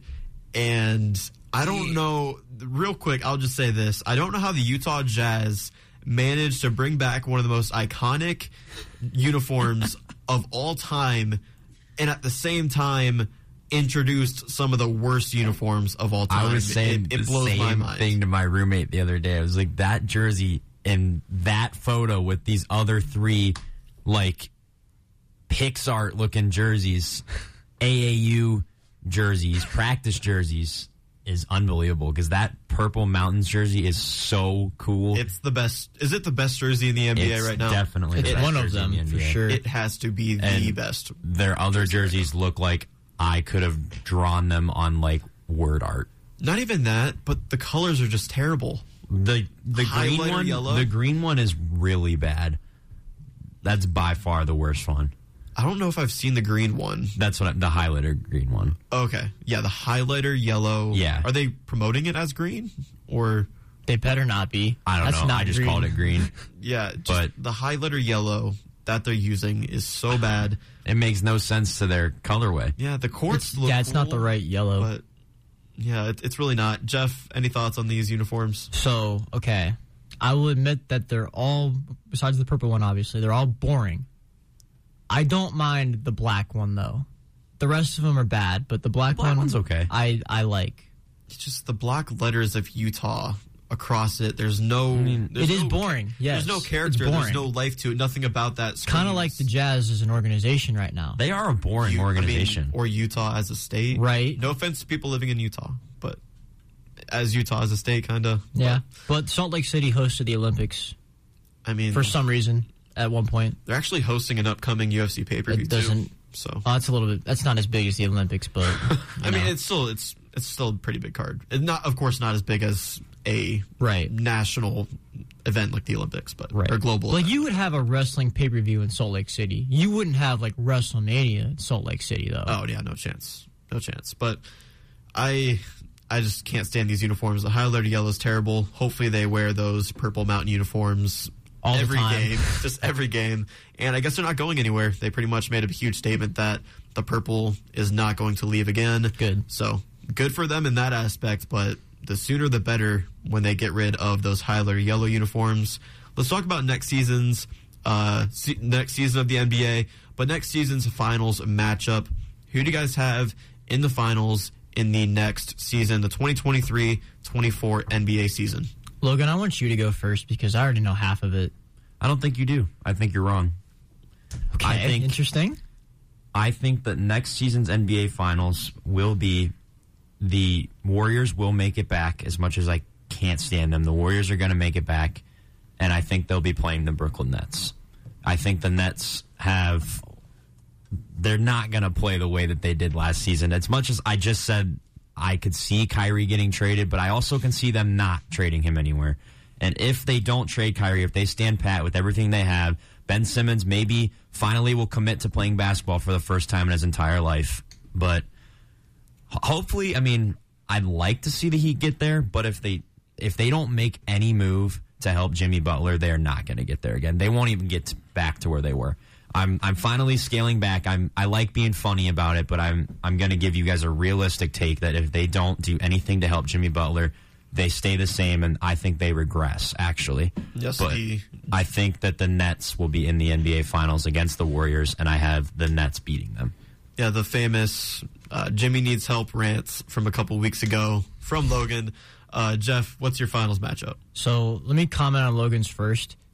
Due to my personal feelings towards those organizations and players, that would be the worst finals matchup for me. Oh, I didn't say I liked it. I would love it. I know you would, but I'm a big Kyrie fan, but the storytelling, I'm a wrestling fan. The storytelling of KD against the Warriors in the finals, beautiful. It's terrific storytelling, but for me, I would hate every second. I would of actually it. watch. The media would eat that up too. Like, is Kevin Durant that good? Can he beat the Warriors? Right. So mine, I have the Milwaukee Bucks versus the Denver Nuggets. Wow. Now, I believe that if Chris Middleton had not gotten hurt, the Bucks probably would have won it all. I'm a firm believer in that. Their big three will still be under contract. I don't see them moving on from Brook Lopez, who's in the last year of his contract. And I don't see Bobby Portis or Pat Connaughton exercising their player options. And George Hill is still under contract as well. And for Denver, which I feel like is a bit of a surprise for a lot of people, I feel like if Jamal Murray and MPJ are healthy, there's no reason they can't contend. Because Nikola Jokic has carried this team by himself the past 2 years or so. And the last time that they were all healthy together, they were in the Western Conference Finals and overcame 2 3-1 deficits in the playoffs. So they have that those intangibles to compete in the playoffs, I believe. So they'll have a core of Jokic, Murray, MPJ, Aaron Gordon, Monte Morris, Bones Highland, and Will Barton, but he is in the last year of his contract. They also have 2 first-rounders this year, and I believe that they could trade one or both of them to acquire a more established player. So I have the Nuggets making it out of the West. So you have the reigning MVP getting to the finals out of the West. Deserve MVP. Mm-hmm. I have the player that should have won the MVP in the finals next year, but didn't.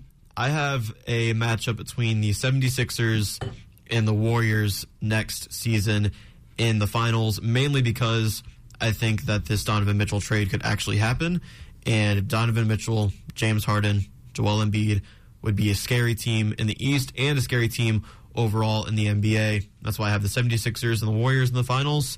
And I wouldn't hate seeing that matchup either. Something fresh, at least on the Eastern Conference side. But I do see the Warriors somewhat easily returning to the finals. I think that they're definitely a favorite. I don't think it's definitive, though, because, again, Memphis is going to be better. If Denver's healthy, they're going to be better. The Clippers are going to be better. The Lakers, it's a big if, but if they fix their roster, they'll contend. There's a lot of competition in the West right now. All right, well, let's transition from the NBA talk. We've been talking about it for over an hour now. Let's get into the NFL, the National Football League, a segment that everybody looks forward to the most every single week. And let's talk about my favorite player in the NFL, Baker Mayfield. CBS Sports reported that, quote, there's urgency, end quote, on Carolina's side to trade for Mayfield, with his salary remaining the biggest issue. Josina Anderson reported that the Panthers are still doing its due diligence in terms of looking into QB Baker Mayfield, both the football player and the person. And I tell you guys what, if Baker Mayfield becomes a Carolina Panther, that is my team. I am rolling with the Panthers all the way. They have Baker Mayfield. They have Higgins. Beautiful. I would buy a jersey in a heartbeat. Can I ask a question? So you can ask as many questions as you want. I understand Baker being one of your favorite players, but your absolute favorite player in the entire NFL is Baker Mayfield. He would have to be, yes. Why? Well, why? My favorite player would be from my favorite team, right? For the most part. Makes sense. And those years that Baker Mayfield and what he did for us made him. But what about like Nick Chubb? Nick Chubb is definitely number 2. Or like Myles Garrett. I love Myles Garrett, but he's never been like a guy that I go out and like actively root for by his jersey. Mm-hmm. He's not, mainly because of his position. I'll say, like, I've never been a defensive lineman like favorite guy. I've never held them in that kind of esteem. You guys remember when Denzel there was a Ward, time, though? I do like Denzel Ward a lot, too. You guys remember when there was a time when the only Browns jersey being sold was Joe Thomas? I never owned one. I didn't either. No. But it was one of the only ones that was ever being sold. I rode with my Joe Hayden jersey for a long time. Here's my take on your little Baker Mayfield infatuation there. Good for him. I cannot wait for him to be off our roster so I can stop hearing about it every day. Trade him somewhere. Trade him to the Panthers. Trade him to, like, Serbia. I don't care where he goes. Just get him off our team. And when he goes to the Panthers, which is, I would agree, is where he probably will end up, it'll be a great storyline for the NFL when we play them week 1 in Carolina and Jacoby Brissett lights him up. Oh, man, I didn't even think about that. We play them week 1. Jacoby Brissett. Notice how I said Jacoby Brissett, too. What? Oh, well, yeah, we'll get into that in just a second. But No. Baker Mayfield with the Panthers. I'll buy a black jersey right away for the Carolina Panthers. They would have my entire fandom. Not mine. I would still be the Browns #1, but the Panthers would literally be right there, and it would be enough for me to keep up with the Panthers. So, yeah, in that game, what are you rooting for? In week 1, oh, man.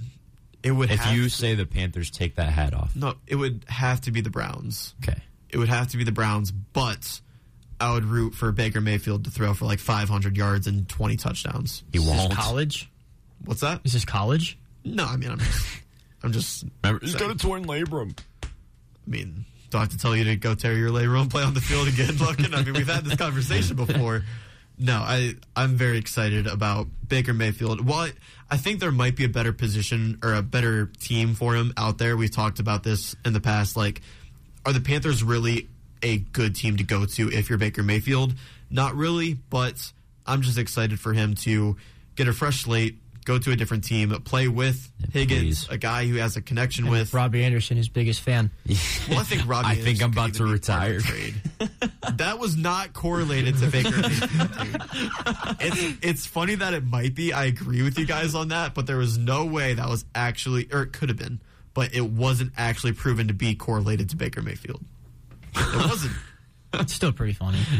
Oh, boy. It is kind of funny, but he could even come to Cleveland in a trade with Baker Do you Mayfield. think that if we do trade him to Carolina, do you think we somehow end up with Sam Darnold on our roster? Oh, boy. No. I mean, I don't think we're trying to ask for too much for Baker Mayfield because we're trying to trade Baker Mayfield not to get something in return, but trying to get rid of Baker Mayfield. The Browns killed his trade value very bad. They did. We could have gotten a lot more for him, but I think they should have gotten rid of him before we got Deshaun Watson, because then at that point, everybody was looking at as, they're trading their starting quarterback. They're trading someone they need. Now, everybody in the league knows that we don't need him, and he wants no part of our organization. We want no part of him. So they're just going to offer us crap for him. Well, I would have preferred us not even get Deshaun Watson and just ride with Baker, but I do understand the point. And honestly, just trading him to the Panthers, I could see Robbie Anderson being thrown in that deal because of what he's come out and said. I'd be cool with that, honestly. I'd be cool with it for both sides. Really for both sides. In Carolina, they have a circus of a QB room, if I might say. Sam Darnold, Cam Newton, he's probably going to be gone. I'm back. Dude, I knew he would not be anything for Carolina, but yeah, I'm very excited about Baker Mayfield finding a new team and playing the Browns week 1. I don't know what I would do. It would be amazing to see. It'd be real easy for me. It'd be super easy to watch him be garbage and watch Jacoby Brissett light him up. It would be tough because watch Myles Garrett hit him so hard. Oh man, on the ground. That would be interesting. I don't think he would hit him hard. There's been actual players come out and say like Baker's my guy. Like this whole perception, like he wasn't one of them though. He came out and Myles he just said wish him the best. That's it. I don't. Okay, fine, but there have been guys who have said, yeah, Baker's my guy, and the whole stigma of like the locker room being on Odell's side compared to Baker's side, or just not being on Baker's side at all, isn't necessarily true. There have been guys coming out saying, yeah, Baker's my guy, wish him the best. Nick Chubb, Joel Bitonio among those guys. But we'll see what happens. I don't like that matchup for Baker Mayfield in week 1 because of the Cleveland Browns defense. That might be tough for him, but we'll see what happens. But let's talk about Deshaun Watson. You alluded to it, Logan. So last week we talked about the New York Times report that Watson booked massage appointments with at least 66 women over 17 months. The Texans also enabled some of the alleged sexual misconduct, and the Browns opted not to void his contract. This week, thankfully, no more bad news about his actual cases, but the NFL plans to argue for a significant suspension for alleged sexual assault and misconduct, according to Mark Mask of the Washington Post. The league will probably call for a 1-year suspension, and that's what Watson's camp believes. And some people believe that the NFL will deliberately overshoot their preferred suspension only for it to be reduced by a judge, which would likely need to impose a greater penalty if they want a full season suspension, but they don't want the case to go to court in the first place. Also, the NFLPA is getting involved, saying they're going to fight in court, saying the NFL owners don't get punished the same. It's honestly just a big mess. what do you guys make of the potential and oncoming suspension of Deshaun Watson? I think the Browns made an astronomical mistake bringing him on and giving him all that money before this is settled. It's really bad for PR, and I think, honestly, most Browns fans would say the same, that at this point, how can you really support this guy with all this still going on? If I were the Browns, I would not have made this move so early. It appears that they did little to no research on what was going on. They just wanted to make some big splash, I would say. And right now it's really blowing up in their face and making the Cleveland Browns organization look like a whole lot of clowns.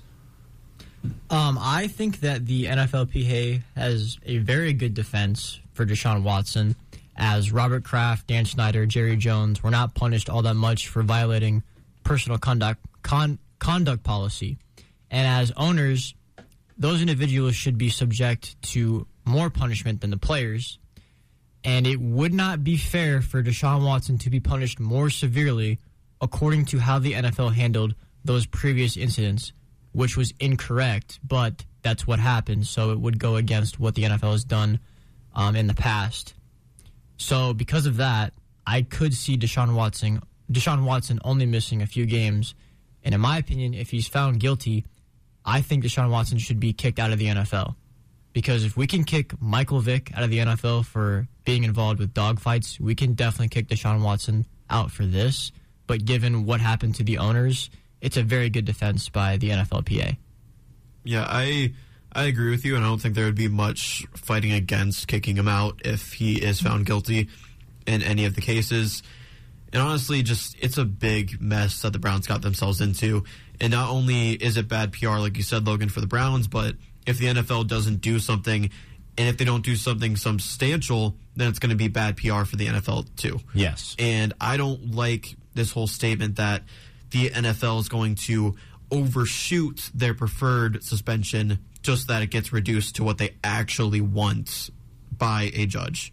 So they look good by imposing a season-long suspension, or even greater than a season-long suspension, only for that not to be the case and be reduced by the judge in the NFLPA. So I just wish the NFL would come out with a good statement, a fair suspension of Deshaun Watson, and I don't know what that looks like. I don't really know all the details, but I know the NFL does. And I think if the NFL goes through and has a good reason to give Deshaun Watson the punishment that they want to give him, that should be what stands. Even though I agree with you, Jeff, the NFLPA does have a good argument saying, hey, you're not treating the owners this way, so why should the players be treated the same? I understand that completely, and it's valid, but I just don't want the NFL to overshoot it just for good PR, only for it to go down. It takes away a lot from the actual case, in my opinion. And I went on a rant last week talking about how none of our opinions really matter. It's really the now 25 women that really matter, but I'm not going to go on that rant today. I just think it's taking away from that and more so talking about the PR and the politics behind the actual suspension at hand. But we'll see what exactly happens for the Browns. Who do you guys think is going to start week 1 for the Browns? Jacoby Brissett. I completely agree. And I'm fine with that. From what I've been seeing in his mini camp drills, he can throw the ball. He's got a really good deep ball. His passes are really accurate. He has some starting experience. Is he a starting quarterback for the future? No. But I do think he's more serviceable than picking up some scrub like third, fourth rounder that has never played in an NFL game. So I'm okay with Brissett starting for a few games. But if we end up having to suspend Watson like very long term, they can't be Brissett forever. Yeah, if anything, it might be a lull year where Brissett does start the entire year as they just kind of throw it away. If Watson does get suspended for an entire year, I mean, Jacoby Brissett starting week 1. Do you agree with that, Jeff? So from what I understand, the NFL would like this entire process to be completed before training camp. If it's not handled before week 1, I could see Deshaun Watson starting. But if not, if it is completed, then I'll take Brissett. Yeah. For week 17, though, I have Watson starting because I don't think he'll be suspended for a full year. Yeah, I agree. I do have Watson starting in week 17 for the Browns just because I think the NFL is going to overshoot. They're going to suspend him a year, and then it's going to get reduced to maybe that 4 to 8 game range. I could also see him starting Week 17. My original prediction for his suspension is 8 games. I hate predicting a suspension for a case like this. It feels weird to me, but absolutely, I think that if a realistic suspension for him from what we've seen in the past and everything that's come out, it's probably 8 games-ish, give or take. Let's talk about some alternate helmets in the NFL, a bit of a lighter topic here. And the Saints actually released a new alternate helmet. It is completely black, still has that Saint logo on the side, but they have a stripe down the middle with a bunch of different Saint logos throughout. What do you guys make of this new Saints alternate helmet? I really like it. I think it looks cool. It's different, and it's setting a precedence for the rest of the NFL that it is okay to do things like that. Yeah, I like the color black a lot, so obviously I'm very fond of it. And I think it looks really good, and I think it'll go well with the rest of their unis. So I kind of have an unpopular take about these Saints helmets. They're not my favorite. I like the precedent that you mentioned, Logan, because I want teams to be bold. I want them to go out and do things like this with alternate helmets, but it just looks too busy to me. I like the stripe idea. I just, in the pictures with Cam Jordan in the white uniforms with that helmet on, it just did not look good. It didn't match very well with the white uniforms. I think it might look good with their all-black uniforms, but with the white ones, I'm not a fan. I just think it's a little bit too busy. But that does lead us to our Around the Roo for the week, where we debate around the table and bring it to you via our Twitter page at WZIP Sports. We have a fun one this week with a graphic that I'm about to post on Twitter. 4 options. We're just asking, what's your favorite alternate helmet from the ones that are pictured? So letter A is the old creamsicle Buccaneers helmets. Letter B is the one the Saints just announced this week. C is the Kelly Green Eagles helmets. And D is the red Falcons helmets. Logan, I'll send it to you first. What is your favorite helmet? The answer is a clear-cut number C, Kelly Green Eagles helmets. Those are so cool to me. And seeing guys like Jalen Hurts wearing them, I've seen like mock-ups of the uniforms that go with them with guys like Jalen Hurts in them. So cool to me, and by far my favorite. All right, Jeff, I'll kick it to you. So, like I said, I do like the Saints helmet a lot, but my favorite is actually the Atlanta Falcons. I don't really know why, but how the red isn't like their traditional red, I really like that, and I'm picturing it along like their uniforms for this season, and that concept to me just seems really cool and very visually appealing. So I'll go with the Falcons. I just tweeted it on our Twitter page at WZIP Sports, so you can see the graphic, you can see all 4 helmets, and you can also participate in the poll on the Twitter page as well. And Jeff, I actually agree with you here. Let's go. D is my favorite logo. I just think the red Falcons helmet looks so sharp, and with their uniforms, it doesn't clash. It looks great. Whereas I think the Saints helmet clashes with their white uniforms. The Falcons helmet only benefits their current uniforms. I love that Falcons helmet. And if I was putting these in order, I would probably go D, C, B, A if I were to put it in order. What do you guys have in terms of your order? I would say C, D, B, A. I would agree. Okay. Jeff, how about you? I will take DBCA. Very high on the Saints. Mm-hmm. That's fair, I guess, but I don't like the creamsicle uniforms. I don't either. The uniforms are bad. The helmets aren't too Marcus bad, Anderson loves them. I think they're very overrated. Yeah. To me, Pirates and Buccaneers, it's that dark colorway that looks good, and the flag that they have now looks great. Mm-hmm. Not this pirate with a sword in his mouth and the creamsicle colors. I'm not a fan. Kelly Green, bring those back. They're already confirmed to come back. Those are going to look great. D, though, that Falcons red, I can't wait to see that this season. I think they look the best. But before we go to break, we're already overdue. But I want to ask you guys, what would a Browns alternate helmet look like? I could see it still being that orange helmet, but throw the brownie guy on it. Okay. I wouldn't hate that, actually. So, like I told you before the show, Jake, when I play Madden, I don't even customize my uniforms. So I'm not the best at this. All I came up with was, instead of the helmet being orange with the brown stripe, just reverse it. That's all I got. See, that's my least favorite option. I agree. I think a brown helmet would look terrible. Yeah. I agree, but I couldn't think of anything else. And I don't hate yours, Logan, but I think if you're doing an alternate helmet, it has to be kind of out there, like a lot different. Like the Falcons, completely different colors. Same with Kelly Green and the creamsicle ones. Personally, I could see them doing like a white helmet with a orange stripe down the middle, surrounded by brown stripes, and maybe even throw like an orange face mask on there too. That's way better than what I came up with. And like even if it looks too plain because it's white, you could also throw like some brown letters on the side, like our throwback uniforms had last season. Maybe do something like that. I wouldn't hate it. I like the orange face mask idea with the white helmet because I think it would really pop on the field, but we'll see. I think the Browns are one of those teams that don't necessarily need an alternate uniform. Or an alternate helmet. Definitely an alternate uniform. I want orange uniforms really bad, but we'll see what happens. When we come back, though, from break, it's my favorite segment of the week. Of course, it's the MLB segment with the Cleveland Guardians. We're going to do our Player of the Week segment, talk about some history that the Astros made, and get into some reverse power rankings, AL Central breakdown, all that and more coming up on Sports Power Talk. Don't go anywhere.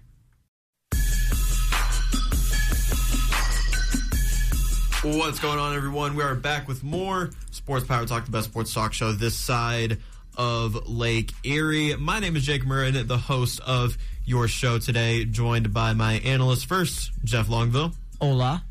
And unfortunately, Logan Congrove. How's it going, Jake?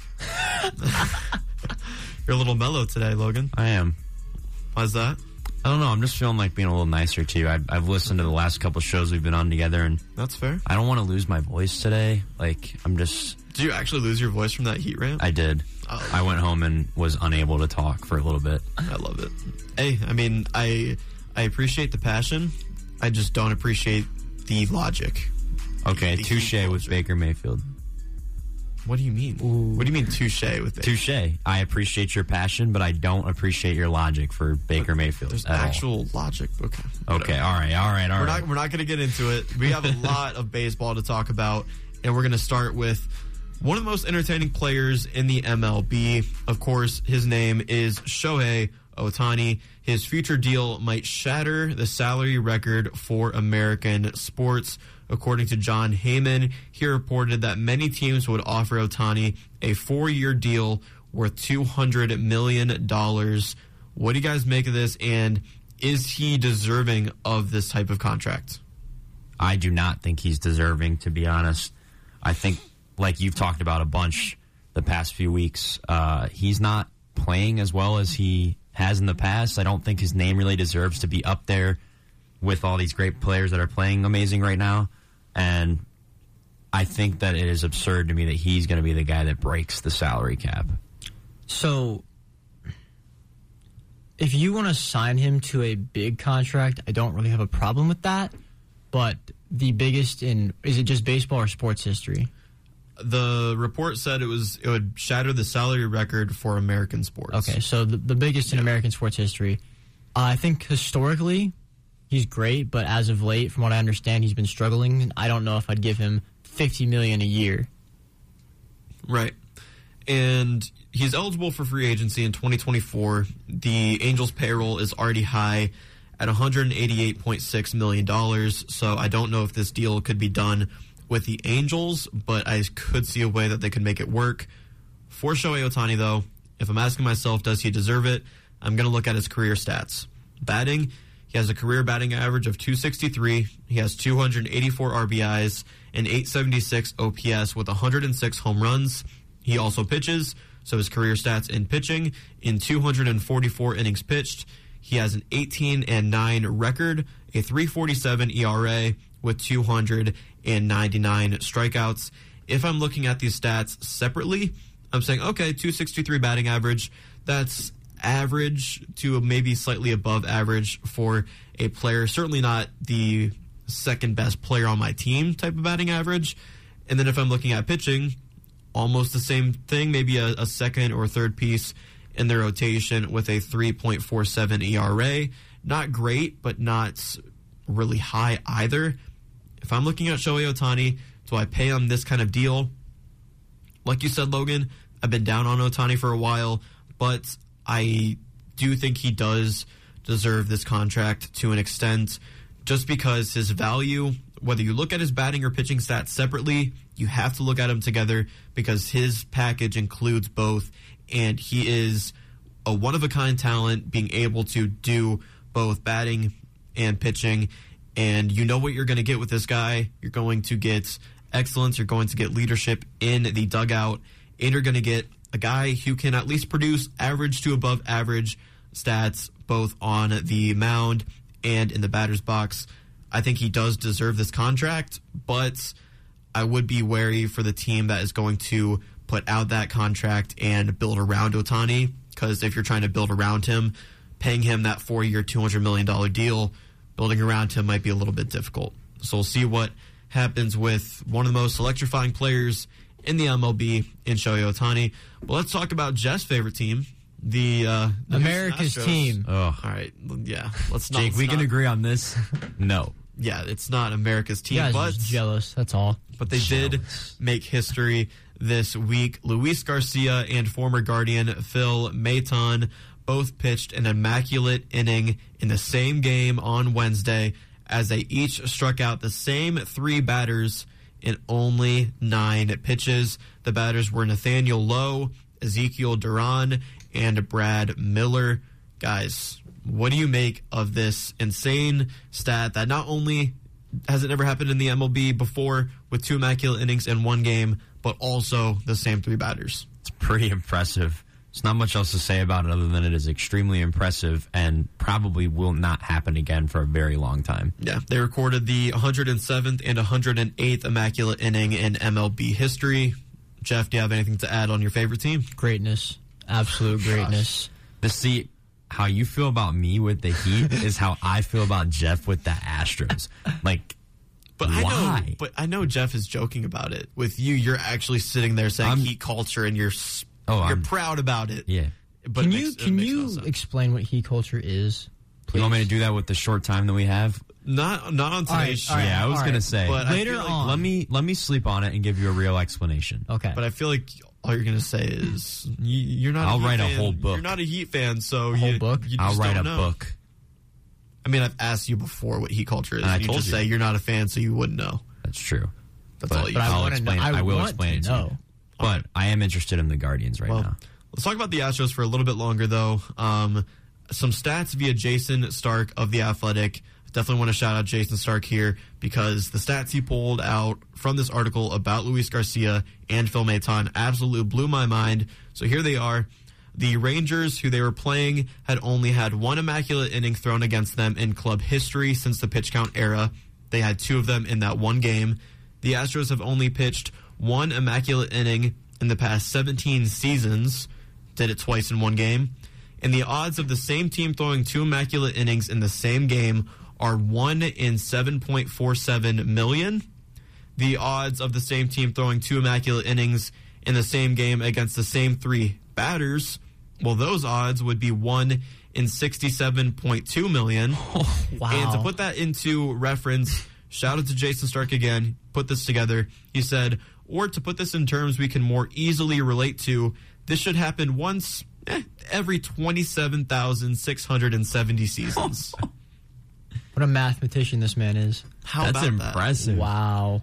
Phil Maton didn't do it for the Guardians, but did it for the Astros. And Luis Garcia, same 3 batters, immaculate inning. Some amazing stuff there in the MLB. How do you think those 3 batters feel? Oh, man. They're a part of history, but in a bad way. Yeah, that was a rough game. Let's go to our Player of the Week segment. Maybe we hear Luis Garcia and Phil Maton here. I don't know what you guys have. I don't have those guys, though. Player of the Week segment, though. Each of us picks 1 MLB player to feature for Player of the Week, regardless of position. Could be for accomplishments on or off the field. Logan, I swear if you pick the guy I picked, it's not going to be good between us, man. I don't think I did today because I know you're not even really that high on this guy. All right. I picked for this week for statistical reasons, and I'm picking Mike Trout. 4 home runs in the last 3 days is extremely impressive. Why are you laughing, Jake? Oh, I gestured towards Jeff. Had nothing to do with you. I did pick Mike Trout. 4 home runs in the last 3 days, and as MLB, the Twitter account tweeted, witnessing greatness. All right, Jeff. So, the segment is called player of the week, not players. So I couldn't put Luis Garcia or Phil Maton on here because that's cheating. So I had to settle for Mike Trout. Oh. Hence the gesture, Logan. Right. Hit a home run in both games of a doubleheader versus the Mariners and is currently second in the league in home runs. So my guy's Mike Trout. Good pick, Jeff. Well, indeed. So great minds think alike.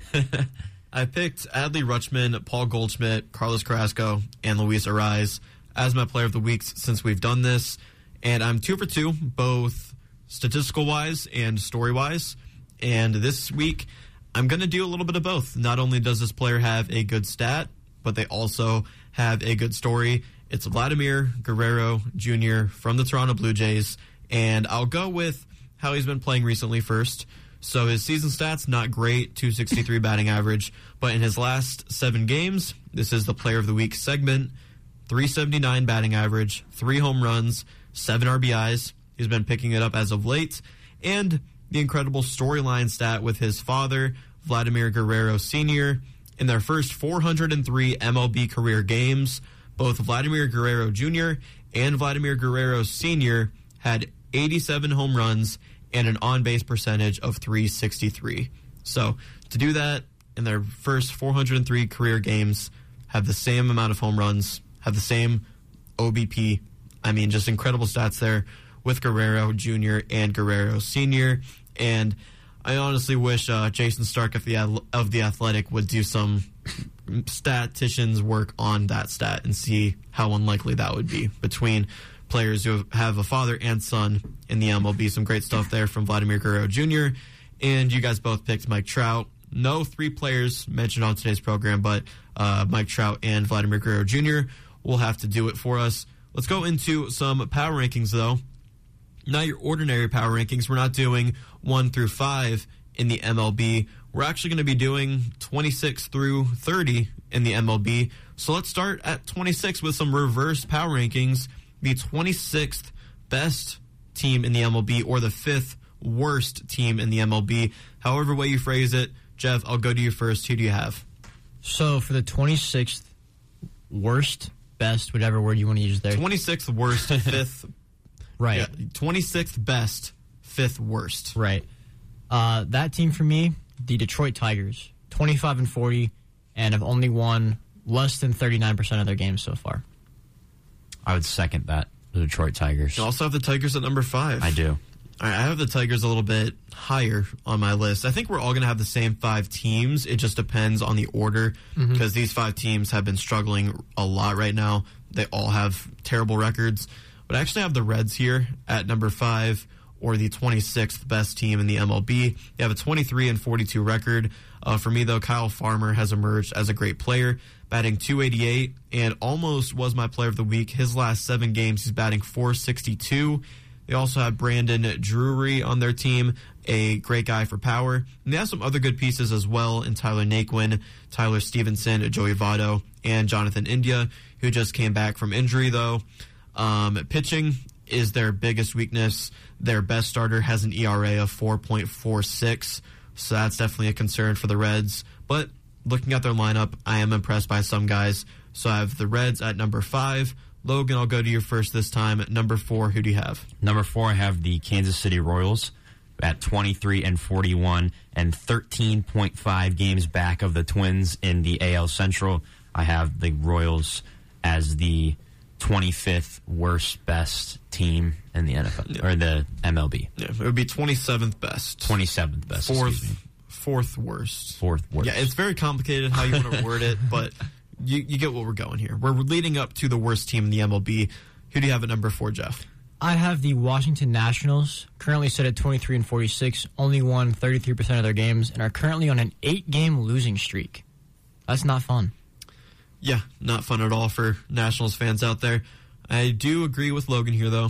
I have the Royals at number 4, 23-41, like you mentioned. They do have a bright future ahead of them with Bobby Witt Jr., but their key players this year have not been playing well, with Whit Merrifield, Salvador Perez, and Hunter Dozier all batting low batting averages, plus Zach Greinke is on the IL, and Adalberto Mondesi is out for the year. Only positive thing is that they have the most triples in the league at 16, but that's not gonna get them anywhere, especially in the AL Central. Royals at number 4. Who do you guys have at number 3? I have the Nationals at number 3 for the same reasons that Jeff expressed. They're on an 8-game losing streak and at a record of 23-46. For me, I have the Cincinnati Reds sitting at 23-42, won only 35% of their games, and are currently on a 3-game losing streak. All right, makes sense. I have the Tigers here at the 28th best team in the MLB, or 3rd worst, 25-40 record. Tariq Skubal has emerged as a great pitcher in the AL, but other than that, their best player in their lineup is Miguel Cabrera, who is retiring this year. His batting average is .297, but they did call up the MLB.com's second overall prospect, Riley Green, who went 2-3 with 2 walks in his first major league game. So that's not too bad, but their second best hitter right now is batting .193, and Javier Baez is hitting .192. So not what they wanted in their free agency splash with Javier Baez. And they have hit a league worst 34 home runs and have scored the fewest runs in the MLB at 183. I actually think the Tigers are worse than the Royals this year. Number 2, though, Jeff, I'll go to you first. Number 2, the Kansas City Royals, sitting at 23-41, won less than 36% of their games, but are on a 3-game winning streak, so good for them. All right, Logan? I have the Cincinnati Reds for all the same reasons you expressed, but I think that they are worse than you made them sound. Of course, they are apparently the Guardian Killers, which is mind-blowing to me, but yeah, I would have them. I would have the Cincinnati Reds. Yeah, pitching definitely their biggest weakness. I have the Nationals here at number 2. Pretty much for the same reasons you guys said. Their only bright spot is Josh Bell, who's batting .298. He hit 3 home runs in the doubleheader against the Phillies on Friday. And Juan Soto, batting .218. This guy's supposed to be one of the best outfielders in the entire league. Right now, .218 batting average is not going to cut it. Also, they have the highest team ERA in the league at 5.36. Not what you want to see as a Nationals fan. Number 1, though, I think we're all in agreement. The Oakland Athletics. Yes, the Oakland Correct. Athletics. Why do you guys have the A's here? So they've only won 22 games. They've won less than 2/3 of their games and are 19 games back of your first place Houston Astros. I'll be fully honest. I went and watched them play the Guardians last week, I want to say. And watching them play, I couldn't name one single player in their lineup. I did learn the name of a dude named Kevin Smith, who I was rigorously screaming at the entire time, even though I had no reason to be. He happened to be right in my line of vision, and I knew he could hear me, and they were losing, and I thought it was funny. But so you're one of those fans. Oh, I was screaming at this guy. Real just classy random Boston stuff, too. Yeah, real classy. Random stuff. I was telling him that I Googled like where their minor league teams played. I was like, Vegas is calling, bring him back. And then I said something to him, and then he dropped the next ball that was thrown at him. That must be what heat culture is, Jeff. Yeah. I think we figured it out. I'm gonna, when I get home, I'm gonna be typing up an entire explanation on it. Sounds good. All right. I'll be tweeting it out. Look for it. I'll tag WZIP Sports on Twitter in the explanation of heat culture, and I hope I win. No less than 1,000 words. Yeah. Okay. I also have the A's here, though. 22-45 record, which is the worst in the MLB. Only bright spots are Christian Bethancourt and Paul Blackburn on their team. They're really wasting Frankie Montes' career right now. Best batting average on their team belongs to Bethancourt at .248. They have the worst team batting average in the entire MLB at .208, and are second worst in runs scored at .213. Plus, they play in the worst stadium in the MLB. So, if you're an Oakland A's fan, really nothing exciting at all. They have fans, because last I checked, none of them show up to their games. Yeah, I mean, you're also right about that. But I feel like that's more about the stadium than the actual fans themselves. But let's talk about the Guardians, though, shall we? Only 5 minutes in today's show. Let's get as much talked about as we can. And let's talk about Jose Ramirez. He's playing like the AL MVP recently. He is out right now because he has a stubbed right thumb, I believe. Season stats, though, .305 batting average, 16 home runs, 62 RBIs. He actually was passed for the most RBIs in the league by Pete Alonso, who has 63 right now. Still, though, Ramirez with a 1.039 OPS. his last 7 games, batting .448. Quick question to ask you guys, though. Can he catch up to Aaron Judge in the AL MVP race? He definitely can. If the Guardians keep winning like they're winning and he keeps playing the way that he's playing, he definitely can.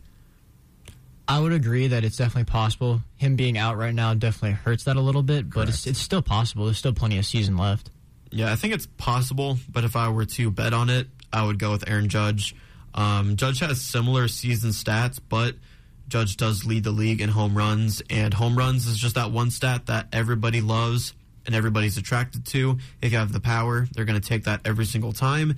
And if you look at the teams themselves, the Yankees have the best record in the MLB, whereas the Guardians are 6th place in the American League. I think that weighs into it as well. I do like Aaron Judge for AL MVP right now. I'm not saying that Jose Ramirez has no chance, but right now, with him on the sideline for hopefully just one more game today, we'll see what happens with the AL MVP race. Let's talk about the AL Central standings because things have been mixing up in the AL Central. The Twins still sit at first place with a 38-29 record. The Guardians are 33-28. They're 7-3 in their last 10 and only 2 games back of the first place Minnesota Twins. We've been making up some ground slowly but surely, and we've also played 6 fewer games than the Twins, with the Chicago White Sox in 3rd, only 5 games back from the Twins. And then we mentioned them, Detroit and KC in 4th and 5th. What do you guys make of the AL Central right now? Who do you think is going to win the race between the Twins, the Guardians, and the White Sox? I think it's playing out exactly how most people would have predicted. The AL Central is usually, other than some years the Royals are really good and some years they're really bad, I think this division is usually pretty predictable. And as much as I don't want to admit it, I do think the Twins end up winning the division, but I do think the Guardians are a better team. All right, interesting. Jeff, who do you think wins the race? For me, it's between the 3 best teams right now, the Twins, Guardians, and White Sox, but I'll take the Twins as well. Just the past couple of years, it just seems like they've been better than the other teams in the division. Yeah, I unfortunately agree with you guys. The Twins, they have Luis Arraez, who has the best batting average in the league. Byron Buxton is heating up with a .293 batting average in his last 15 games. And they also have solid pitching with Joe Ryan and Sonny Gray.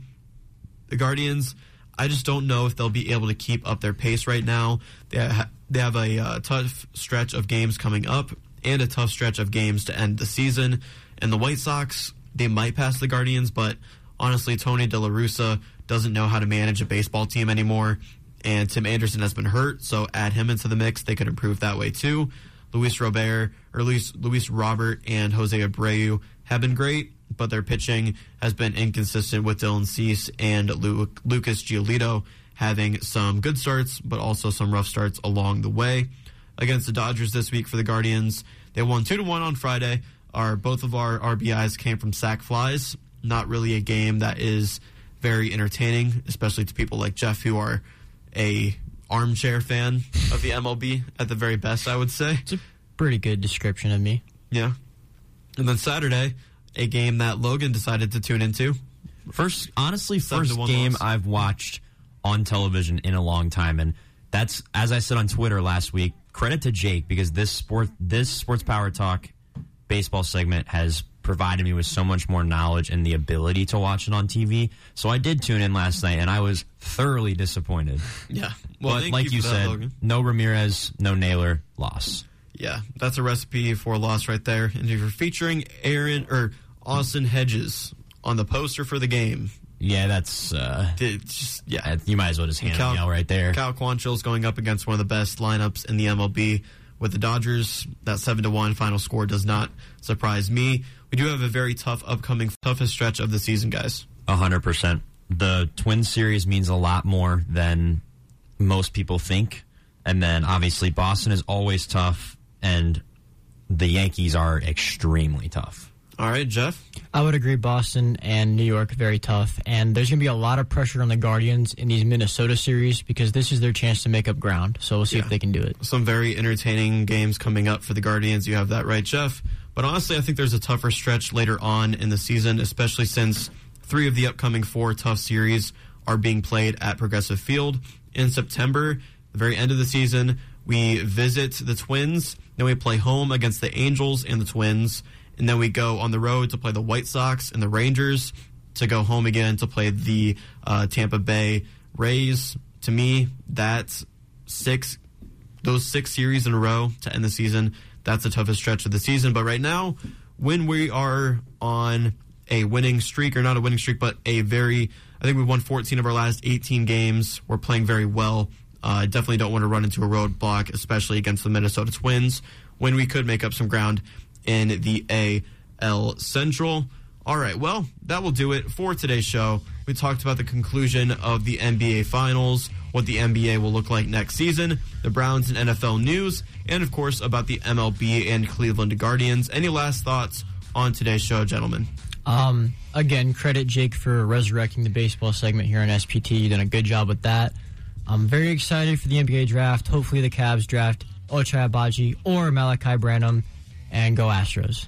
Quick little spiel for you. Make sure to look out for the 1,000-word essay about heat culture from the desk of WZIP sports reporter Logan Congrove. That'll be out on Twitter here shortly. Happy birthday, Haley, and happy Father's Day, Dad. Is the question like, does WZIP Sports retweet the essay? I don't know. From the desk of the heat culture master, Logan Congrove. You're a master of something that's insignificant. Yeah. All right, just let me write the essay. All right, okay. Well, for me, I love that I was finally right about something in the NBA playoffs. When the bracket first got announced, my predictions were all over the place, but there was one constant. Unfortunately, it was the Warriors winning it all, so I'm happy I at least got that right. Also, go Panthers. I hope Baker Mayfield gets traded to Carolina. I would legit become a Panthers fan and buy that jersey if it happens. Plus, today is the 6-year anniversary of the Cleveland Cavaliers winning the 2016 NBA championship when they ended the Cleveland curse. So go Cavs. And lastly, go Guardians. Not only are they on fire, but the entire sport of baseball is on fire as well. As always, you can check out our podcasts, SBT Rewind and SBT Overtime, or head over to our Twitter page at WZIP Sports for more of our content. And why wouldn't you want more of WZIP Sports in your life? We're amazing up here. Come on. 100%. Right, yeah. Joining me for today's show, we're Logan. Jeff Longville. Oh, boy. Oh, wow. I didn't see you pointed at. Wow.